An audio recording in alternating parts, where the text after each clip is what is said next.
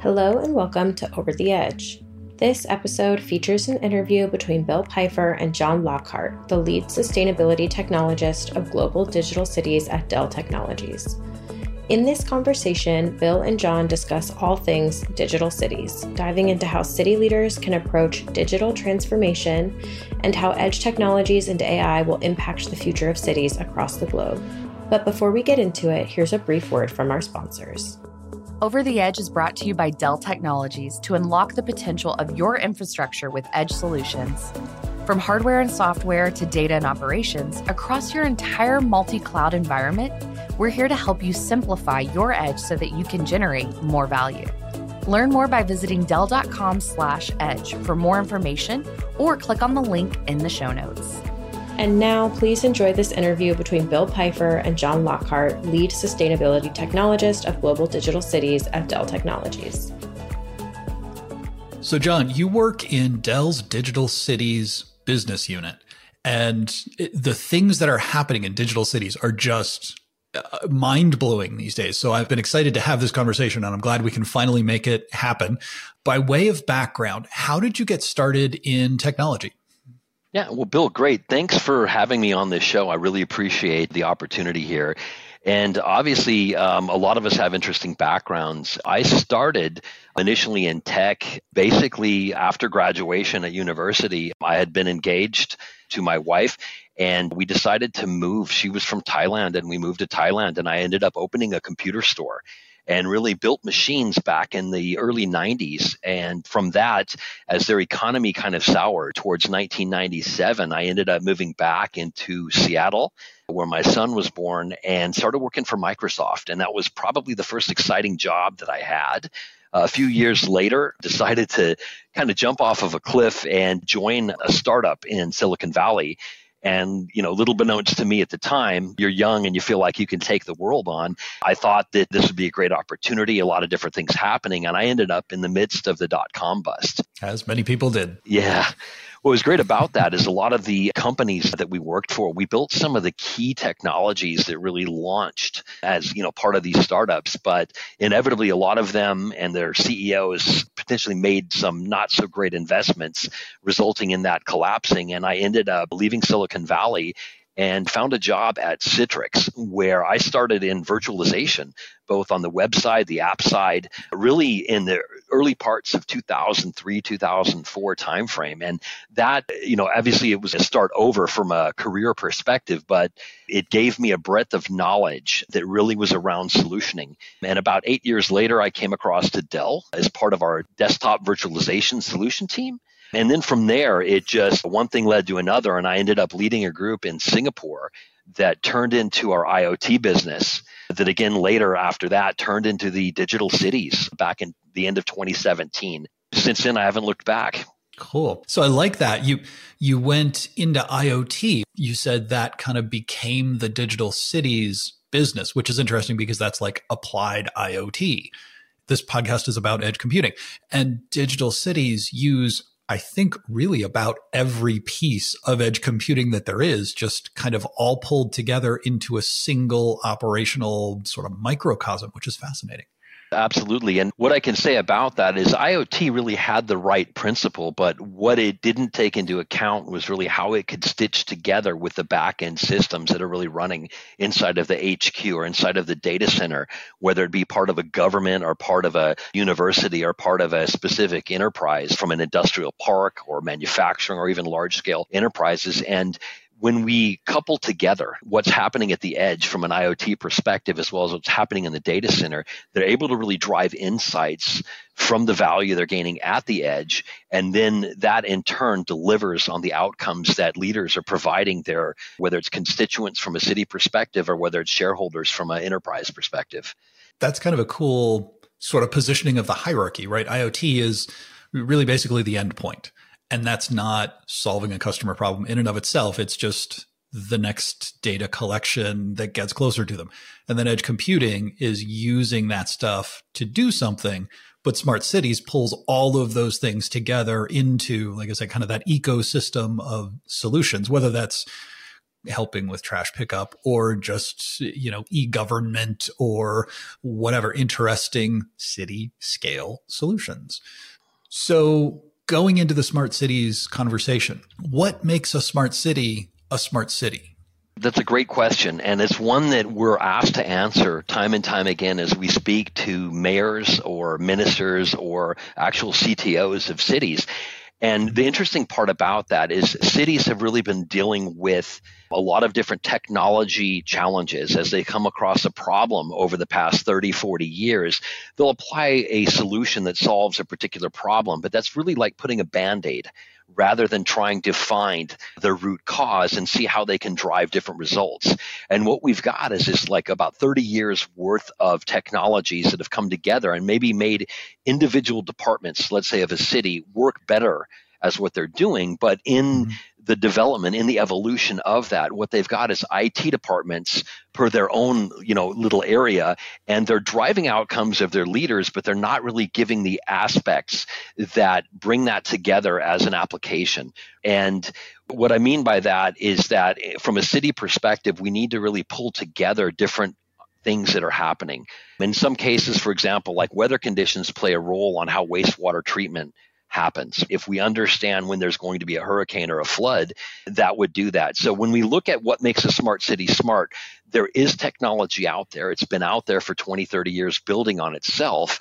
But at what point do we look and hit reset and start over to say, hey, let's turn this from a smart city into digital transformation that allows the city to be agnostic and nimble enough to really start to make changes to individual vertical siloed pieces that in the end will come together to drive these outcomes. And that really happens from an individual site or plant level all the way up to the department. And then from those departments, how those departments interface with each other to drive city level or mayoral type of outcomes that, again, in turn lead to what these leaders that are elected are really trying to drive home and some of the promises that they make. It's always interesting when you dig deeper into a problem, the connections that you don't necessarily think about before you're really talking about the problem. It's the most fun part of this podcast, right? So you were talking about being aware of the weather because that can change your wastewater handling, your storm sewer capacity, things like that. And I was thinking that makes sense because, for instance, if there's a major event downtown, then you need to plan your trash pickup to be a little more aggressive in the public spaces, which means you're emptying the trash more, which means you have trash trucks on the street, which changes your traffic flow. And so you have to time all of that stuff for if everyone's leaving at the same time and the trash trucks are leaving at the time and they're moving slowly and they're periodically stopping, everyone's going to go crazy. And so, planning your digital city so that all of these systems come together. And when the event is done, everything's clear so that people can leave quickly and peacefully and get home and not be frustrated by the experience. That's just such a nuanced approach, little things that people wouldn't think of as connected, but they make the difference in, was my experience great or was it okay?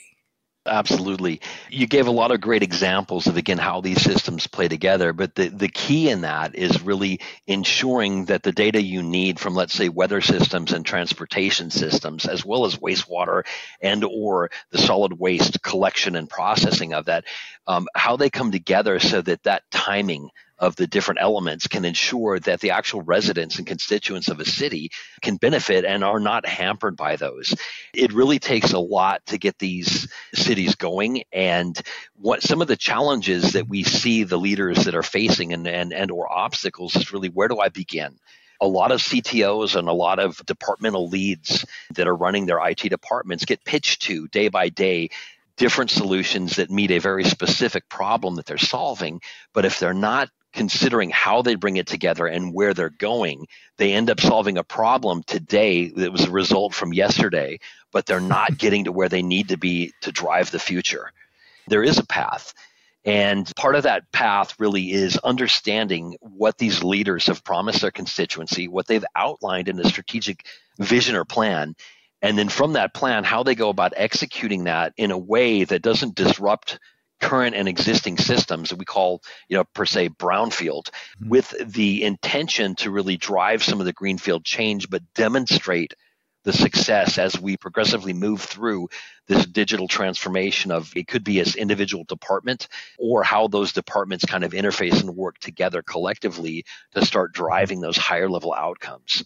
And I would imagine that the problems that cities face and the challenges that they're trying to solve for are still pretty similar to what small, medium, large enterprises are trying to solve for, how they're trying to apply edge technologies. So with that, what sorts of challenges, obstacles do you see that city leaders face when trying to become a digital city, when trying to digitize all their operations like that? I'll speak a little bit in depth on kind of wastewater treatment, right? These are existing OT systems, and the staff of the folks that are there are they've been doing the job for 20, 30 years. They've got equipment that's been replaced bit by bit over time, but they haven't modernized on a certain level, nor have they made comparative or correlative analytics between performance at a plant level. Right. So what's important first is to understand that that's a deficiency, but not try to wrap their head around the entire restructuring or entire digital transformation, but maybe look at 2 plants as a starting point, modernize the gear so that they're not dealing with different types of equipment and different types of, technology that doesn't necessarily talk together, and making sure that they kind of standardize, modernize, and then normalize how that data is collected so that they can do those correlative analytics to see where best practices are happening within each one of them, and then apply that across to both of them. When that is demonstrated that it works, you can take and scale that. Right. And that's a mechanism by which we can look at current challenges without retrofitting the entire system all at once, but demonstrate what they're going to gain out of transforming part of it. And then the funding and the investment that comes along to help continue that will, again, just propagate by demonstrated results.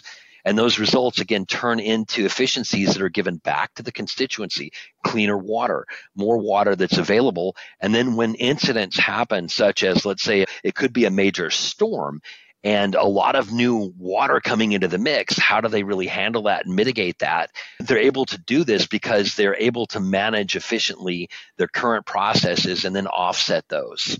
And so bit by bit and stage by stage, it's important to really understand the end goal and really start building out what that looks like in a phased approach. Nothing happens all at once, but also they need to be able to jump into and start at a point with demonstrated results and make changes. If it doesn't work the first time through, they can make some minor adjustments because the right initiative was placed or positioned in the first place.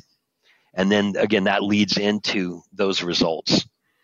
So starting small in production, testing things and iterating, learning when you have that down, then starting to deploy it out at scale while still learning and iterating. Working with systems like that where you've got people that have been doing, they have their equipment, they have their tools, they have their job, they've been doing it for so long. And then all of a sudden, oh, hey, we're going to digitize everything. That's a big adjustment.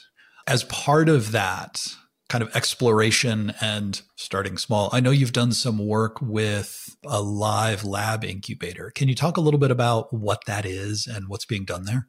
Yeah, no, absolutely. This is a great question, and it really was a great initiative. So one of the projects I worked was really where we've got a county that operates with a number of municipalities within the county, but each different department and each different segment, whether it be Department of Environmental Protection, Department of Transportation, public safety side of it, as well as some of the non-emergency citizen services, they all have different goals and initiatives and different things they're trying to really prove out. And what we find time and time again is if you get into each of these individual departments, they're running POC after POC, trying to put a Band-Aid on a solution that if they take a step back, there's a different path. And so what we've done is got in concert with the university, always bringing in academia as a starting point or a basis for building what we call like a smart city AI living lab. And that gives a lot of benefit to an environment that allows a horizontal platform to come in and look at point solutions as they would interoperate together. We open that up to faculties for whether it be a grant-based or it's just something that a university professor is assigned a class. Hey, go figure out how to make pedestrians more safe. We know we've got video analytics, but does that work by itself, or should we put lighting involved and then add further information where that would process alerts?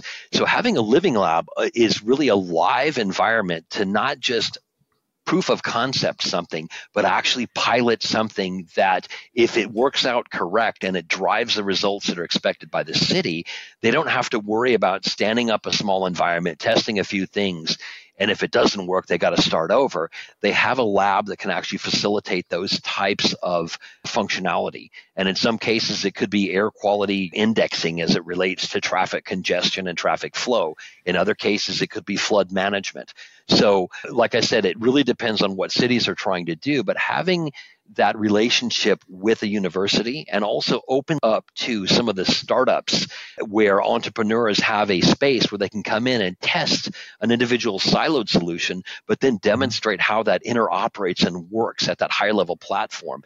So a city knows what it can expect. It really brings about those results and does it in a way that we're standing up virtual environments rather than coming in and dropping in a few servers and setting up a few cameras and a few air quality sensors to drive this.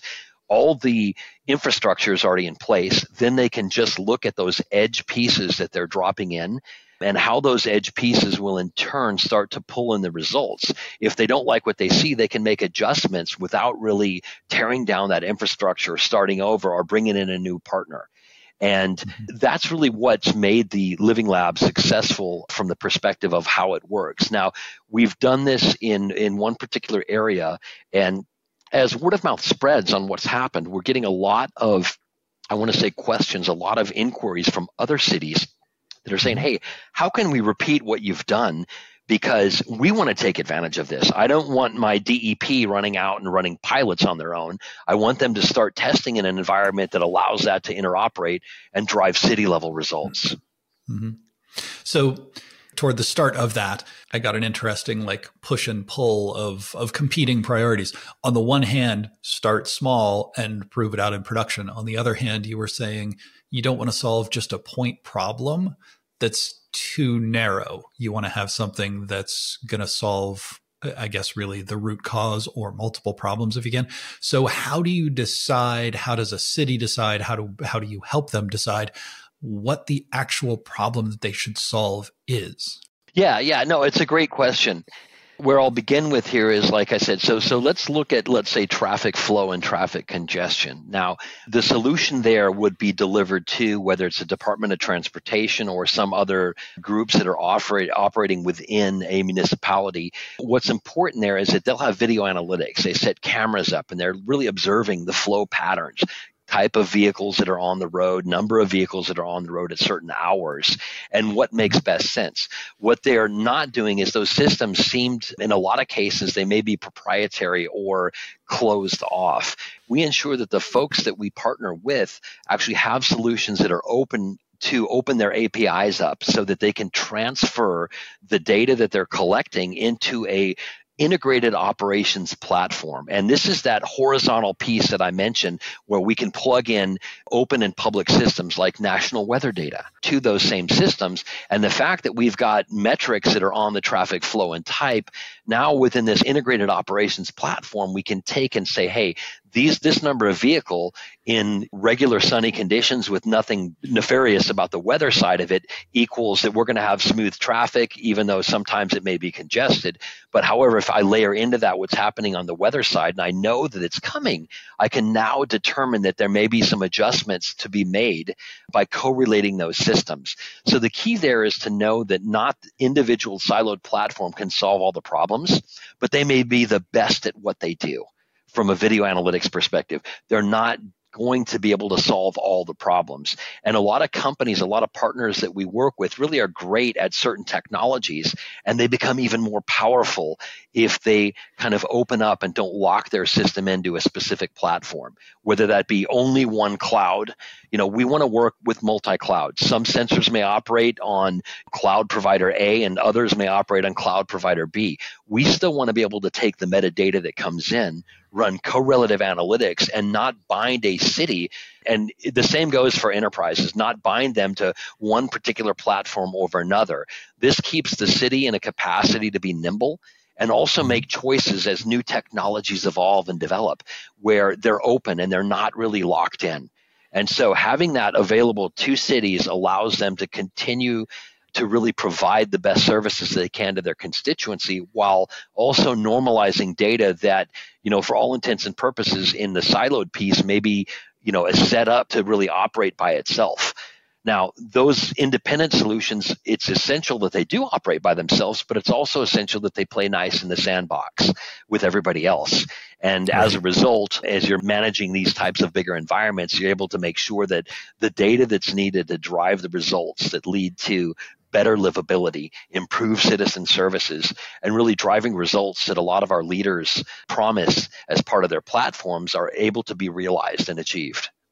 So going back a little bit, you had mentioned brownfield situations, greenfield versus brownfield. So for any who's not familiar with it, greenfield being a clean build, right? A new city that hasn't been there, or a neighborhood that they're building from scratch as a kind of a mini smart city, as a proof of concept or something like that.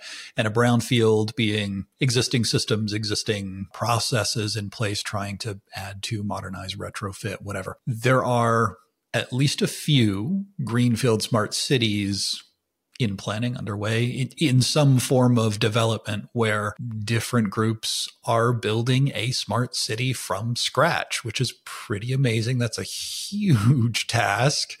And then most of the opportunities, of course, are brownfield, right? New York City wants to have better trash collection or a better sewage system or something like that, solving a problem, starting to modernize piece by piece. Kind of a personal question. Do you prefer working on greenfield versus brownfield? Which one's more fun and interesting, right? Is it like the potential of greenfield is so amazing, or the challenges and intricacies of brownfield are so amazing? Or am I just asking you which one of your kids you like best and you can't answer that?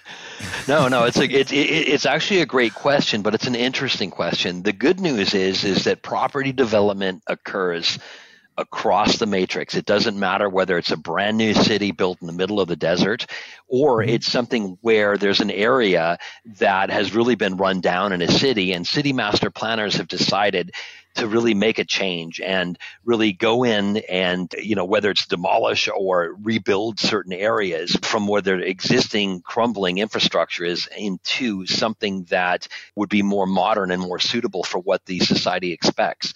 Obviously, with the property development phase, every city, even if 90% of it's brownfield, there'll still be that 5 to 10% that has that greenfield opportunity. If we're trying to, talk about a city from scratch, it's a huge investment, and those are very rare and really require a national level of type of investment to make that happen. So we don't run across those too often, but they're fun to work with. Now, the challenge is that everybody that you can consider that's out there on the hardware side as well as on the software and solutioning side really jumps in and tries to say, we can do all these things for you, or it's something brand new from scratch. It's important to talk about it from a physical and civil engineering perspective initially. And so we understand the groundworks of what's being laid. And then from there, really, how do they build that up to drive the results they expect? So I would say they're both fun. I would say that the task with a brownfield that's a little bit more challenging is you've got a lot of existing workers and workforce. And that workforce sometimes is set in their ways. And it's important to show that some of these changes will actually allow them to do their jobs easier and make it more efficient, and they can drive more of the services that those particular departments, whether it be solid waste management, whether it be wastewater treatment, whether it be, again, community services, and how, let's say, homeless shelters are run and different services that are provided to those within a city. It really has to address all of the needs of what the city is and really tie that back into what a city leader's strategic plan is or strategic vision. They all have them, but how do we help deliver that on them? And again, when we get into planning for this, when it's brand new, it's pretty easy. We can come out with the latest and greatest technologies, but it's important to look at those systems and ensure that there's no lock-in, that they're really driven towards the best of breed in technology, and that those are open and able to work with as they change to maybe switching from technology, vendor A to technology vendor AA. because something new has advanced, like generative AI, or how is AI happening at the edge. So I find both of them fun, and I love both of my children, if that's an easy way to answer that equally. Yep. Yep. And in there, you were talking about civil engineering, which probably that makes me realize this is probably why I'm so drawn to digital cities. My first degree was civil engineering, so I would have been part of the brownfield development of this whole conversation, which is sort of funny. I can add one more point to that. And the key is we bring in this integrated operations platform or unified operations. What we're doing is tying siloed systems together.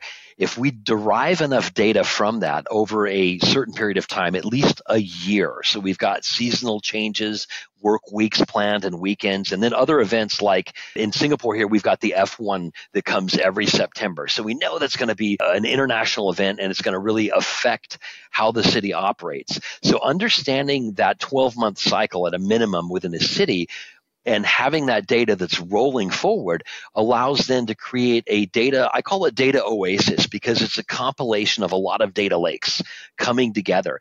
That will in turn drive a digital twin that allows the civil engineers to actually engage in master planning of the city. And they can look at current statistics, like what happens if population increases or decreases.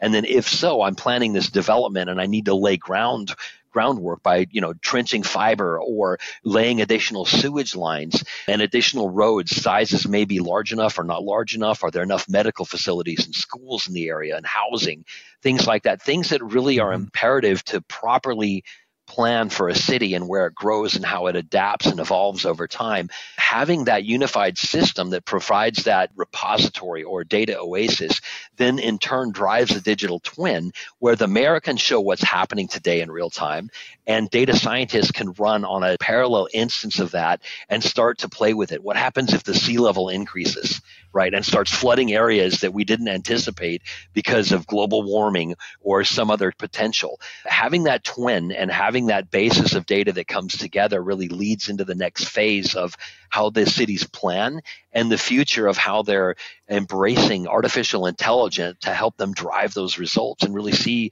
what changes could be or what happens if they make investments in certain areas. It kind of brings up one of those, I guess, kind of downstream goals, larger goals that you would want to get to with digital cities, which is to build that digital twin. If you can have a full, if you have enough of your city instrumented and you know what's there and what the capacities are and such, you can build a virtual simulated version to start to run what if scenarios. And, like what if we decided to host the Olympics or the Super Bowl in the Americas, or if F1 came and it was bigger and the city of Barcelona hosts Mobile World Congress, which is like 40,000 people that come in for a week and then leave. That, it changes everything about how the city runs. How do you plan for one burst that is so big?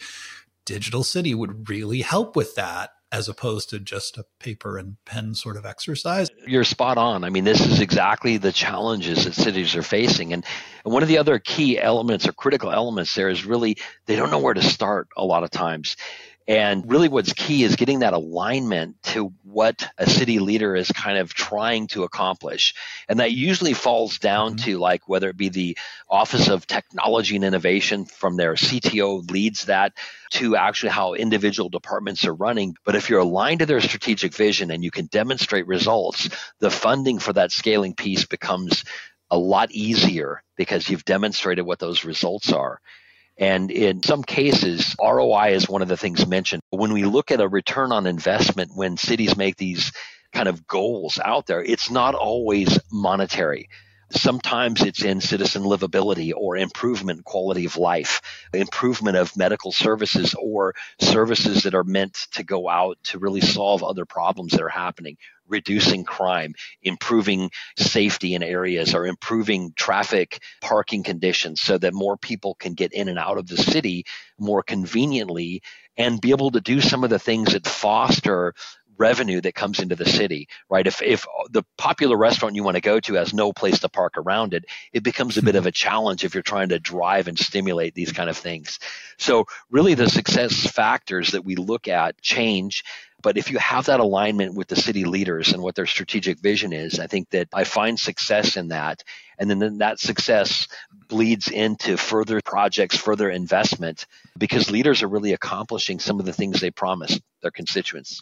And so that takes us into kind of a different piece of a different interesting conversation. ROI. If you don't invest very much, then your return on that investment is fantastic as long as you have basic successes, right? If you invest a whole lot, then you have to have some massive runaway success to show a good ROI, like a high ROI. So the reality is somewhere else in there, you invest and you show success based on some sort of metrics. How does that work for smart city initiatives? Where does the funding come from? Who pays for these things? I mean, yeah, a lot of times it's government funding. And you'll find that, interesting enough, like in the US, you've got the IIJA funding, right? It's infrastructure related. They're really invested a lot of money so cities can modernize. What the key to success, especially when ROI is being looked at, is really there is a dollar value investment, but there shouldn't be an immediate expectation of a return. They really need to look at a 3 to 5 year model. When they look at the 12-month model, I made an investment, I've delivered, but I don't see what I'm expecting, is when they really run into trouble. And I think the key there is to look at what they're expecting to arrive at as a result and by when. And again, it's not always monetary, but it's important to do that. So I'll go back to the example. If I'm modernizing a wastewater treatment facility, the importance there is that there's going to be a big expense up front, but if that reduces the maintenance costs over that 3 to 5 year period, that I would expect that there's X number of dollars year 2, year 3, year 4, but now have been reduced by 40%, then I can see there's an actual resolution. There's an actual return on that investment that really justifies what the project is. Now, further, we can take advantage if those systems are built in a way that is, as I mentioned, open and kind of bringing together systems that didn't interoperate together. We can take advantage of other things that weren't looked at before. And this gets into a little bit on sustainability. So, and again, this is related to wastewater treatment. Sludge is generated. Sludge can be offset, contained, and that'll generate methane gas. Methane gas, in turn, can power a generator on site. And that generator then will reduce the demand of the wastewater treatment from the grid. So they're becoming more sustainable, more carbon friendly, and reducing the demand on other additional city resources that we know increase year over year. More devices come out. People are operating multiple computers at home, TVs, tablets, phones. All these things are happening inside of a home. And if I can take government services and say, hey, I've reduced 20% of my demand on the grid so I can continue to operate, deliver the water cleanly, but at the same time take advantage of some of the things I'm generating, I can turn that into usable insights. And again, methane gas powers the generator. There's also a result of materials that are biodegradable that can then turn into fertilizer. Right? Obviously, there's more processes here, and I don't want to dive into all the intricacies of how that occurs, but you can take advantage of all the waste generated, convert that into some energy, and convert that into other usable materials. And again, by doing these things, we start to enable and embrace this kind of a feeling of what circular economy would look like if it was done on a large scale.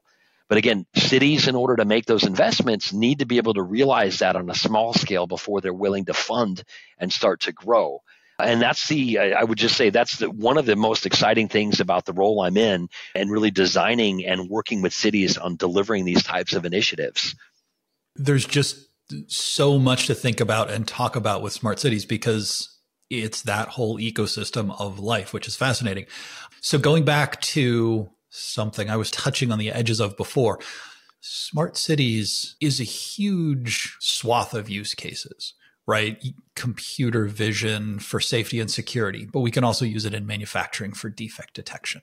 Footfall analysis to watch traffic flow and see how long it takes people to get from place to place and how safe they are and estimate populations and things like that can be used in retail to estimate, how to lay out your store more efficiently, things like that.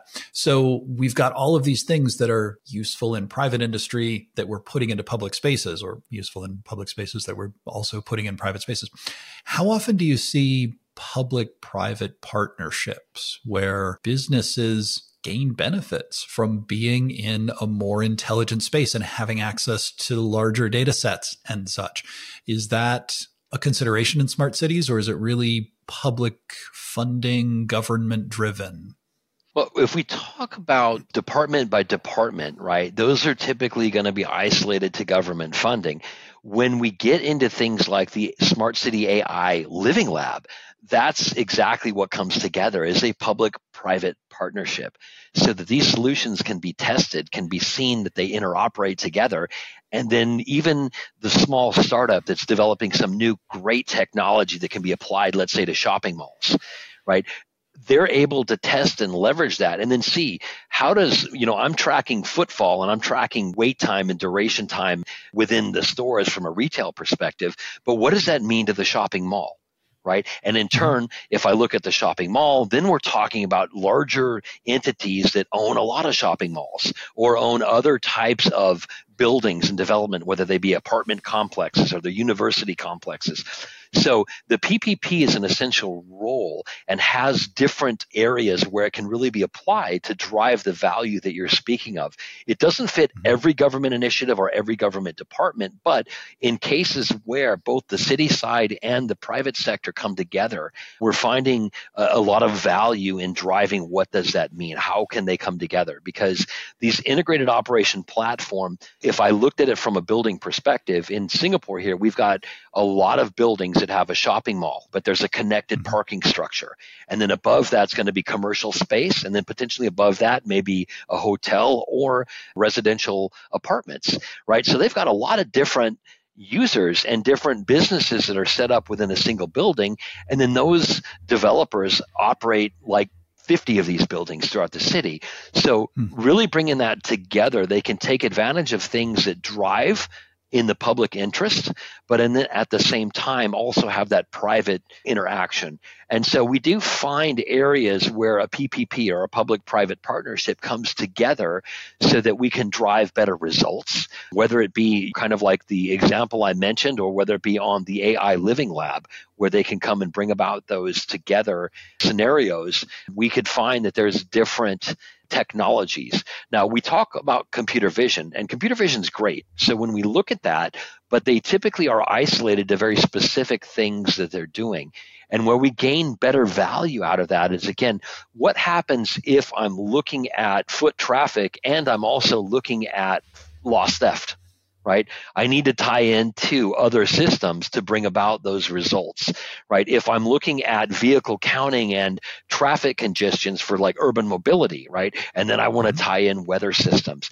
This is where computer vision is great at what they do, and they are the experts. There's a huge number of partners out there globally that really drive the successes there, but it's how do they play in the sandbox with all the other players that are out there that will drive an improvement and further evolution of where technology is driving towards, as well as how artificial intelligence is used to really take data sets from both sides and run different types of analytics to deliver results.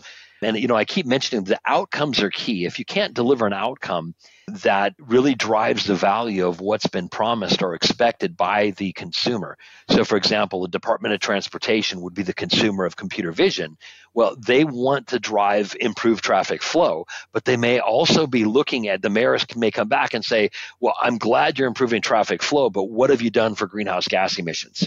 How have you improved emergency response times? And it's like, hey, we can put air quality weather stations at locations, capture data in both sets, and then show you that we're having these results that improve livability, improve the way that we operate our traffic signaling, and as well as making people happy by spending, 8% less time on the road going from work to home or the other errands that they run on the way.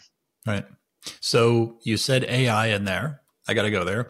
As we're looking forward, how is AI going to impact our cities in the future? And does generative AI have a place in there? Is that going to change how our cities operate? Yeah, I believe it will improve how cities operate, because how many of us have called the non-emergency call line and says, hey, you've been placed on hold because our volumes are too high, right? We Right. see chat bots from time to time jumping in.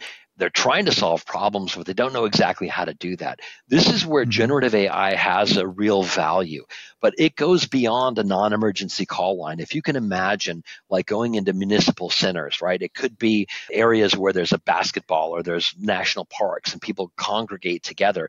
Having informative maps of the city and different things to do and having generative AI respond to those will mean that the citizens or the communities get results, get information more readily available that's based on actual data that's being generated.